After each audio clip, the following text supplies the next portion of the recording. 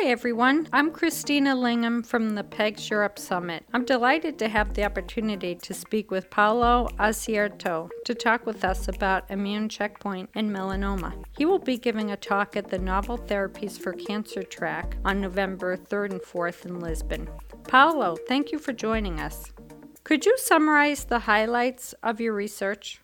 Yes, of course. So, first of all, at the moment, I'm a medical oncologist, and at the moment, I'm the director of the Melanoma Cancer Immunotherapy and Innovative Therapies Unit at the National Cancer Institute of Naples, Italy. Anyway, I worked, before to have this position, I worked for several years, more than 15 years, as vice director of the clinical immunology department. And of course, during my work and my life in this institution, I worked on clinical immunology. And I treated a lot of patients, mainly melanoma patients, with vaccine like peptide, vaccine like anti-idiotypic vaccine, and also with cell-based vaccine. We participated in an important clinical trial, the CancerVac, adjuvant in melanoma, and we enrolled more than 150 patients, and so we collected a lot of experience. Unfortunately, in the majority of cases, this experience was not a success because, the history in vaccination, but we collected a lot of experience in such field, and not only with vaccine, but also with cytokine, like interferon, IL-2. So we, and particularly my experience, was about immunotherapy and treatment of patients with immunotherapy. And of course, during these years, we worked also to some biomarkers and also molecular and immunological features of these different kinds of cancers. Consider that one of my first work, when we treated patients with anti-idiotypic vaccine, and we monitored these patients with some analysis like the evaluation of the subset of lymphocytes. It was 1994-1995, and we observed that the patients who did not respond had an increase of the CD25 expressed on the T lymphocyte in the peripheral blood.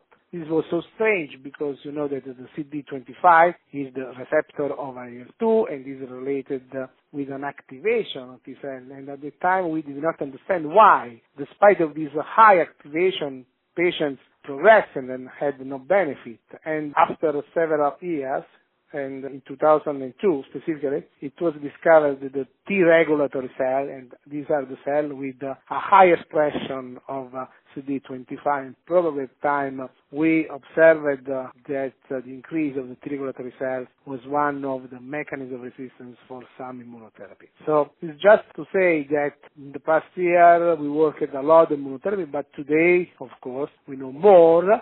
And some of the things that we observed in past years, and also some reason of the success for clinical trial, are now well known, and this is probably the success of the modern immunotherapy. Have you gained insight from your research that in turn has enhanced your current efforts with immune checkpoint therapies?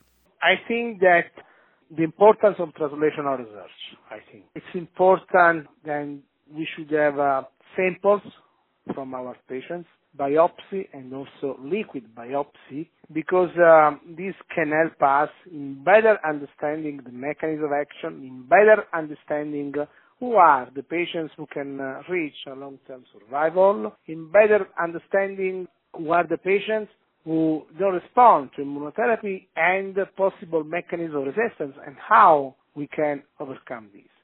So I think that the possibility to do translational research, and of course the possibility to have samples from our patients, I think it's one of the most important things that we should do in our also practice. And this can help also the research. Consider that we will start very soon a clinical trial about the sequence in melanoma, the sequence with target therapies and immunotherapies, and we will collect biopsy and also blood samples for these patients, baseline at some important points in the sequence in order to better understand what I just discussed. Can you outline what you consider to be some of the greatest obstacles in immunotherapy and checkpoint inhibition? The most important obstacle, of course, is the cost, because these are high-cost treatment and the benefit is not for all the patients.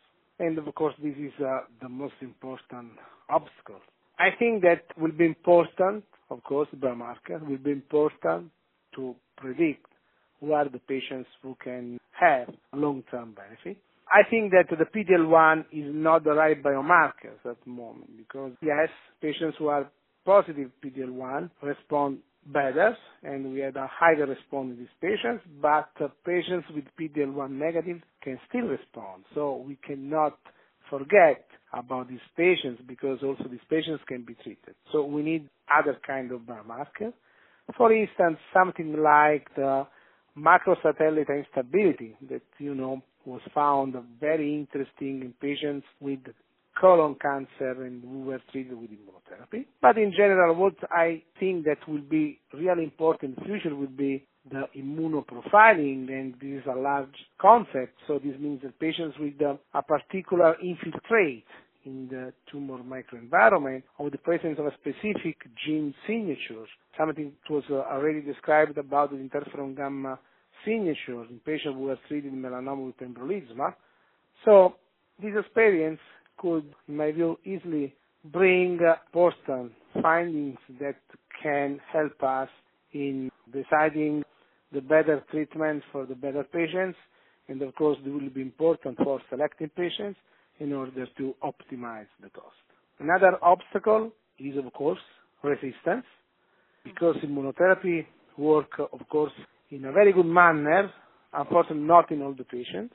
And the next challenge will be how to make cancer who not respond to immunotherapy in a cancer that may respond and respond well to immunotherapy. What are some of the most exciting recent discoveries in immunotherapy, and how has your work changed as a result? I think that at least in the field of melanoma, because we have a lot of data today, the possibility to cure patients. So we know from the ipilimumab history that with ipilimumab we can cure 2 patients out of 10, because an important meta-analysis which considered patients treated with ipilimumab in clinical trial and also in expanded access program, the 20% of these patients is still alive at 10 years.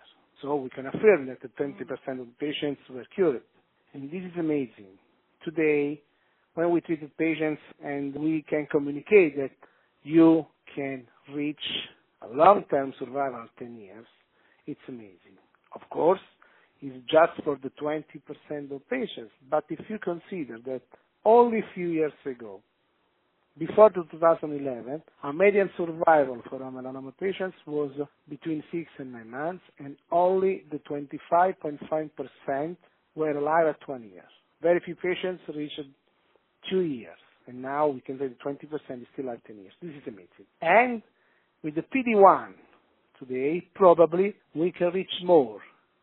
So the projection is of about 40% at 10 years. And with the combination, because this is another exciting recent discovery in immunotherapy, the possibility to combine 2 different checkpoint inhibitors, probably we can reach more in terms of survival, long-term survival. And of course, we can combine immunotherapy with all the other tools that we are available, and also we can sequence these. Today, we can consider immunotherapy as the 4th pillar in the treatment against cancers.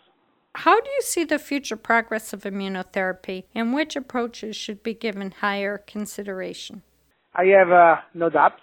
It's combination. Combination means not only to combine immunotherapy with immunotherapy. I just discussed about the possibility to combine, for instance, ipilimumab with nivolumab. But combination means to combine immunotherapy with all the other tools that were available against cancer. This means with chemotherapy. This means with radiotherapy. This means also with target therapy. So consider that in melanoma, the combination immunotherapy with immunotherapy seems to work very well, but probably this is not for the other disease. In melanoma, chemotherapy is not so active, but is active in, for instance, lung cancer, breast cancer, ovarian cancer. Probably we can combine checkpoint inhibitor with chemotherapy. This is just in order to give you an idea about this possible combination. All radiotherapy. We know that radiotherapy may synergize with checkpoint inhibitor and make the efficacy of these a little bit higher, and also with target therapy. Or we can also sequencing immunotherapy with target therapy. So combination approach, of course, and sequencing, because sometimes sequencing is also good and maybe a good approach, is the future. And of course, we will have different approach for the different kind of cancer, because each cancer have a specific characteristic, and on the basis of this characteristic, we should find the best combination approach that we can. Paolo, thank you for your time and insights today. That was Paolo Asierto of the Istituto Nazionale Tumori, Napoli. He'll be speaking at the Novel Therapies for Cancer track this November 3rd and 4th in Lisbon. If you'd like to hear him in person, go to PEGSummitEurope.com for registration information and enter the key code podcast. I'm Christina Lingham. Thank you for listening.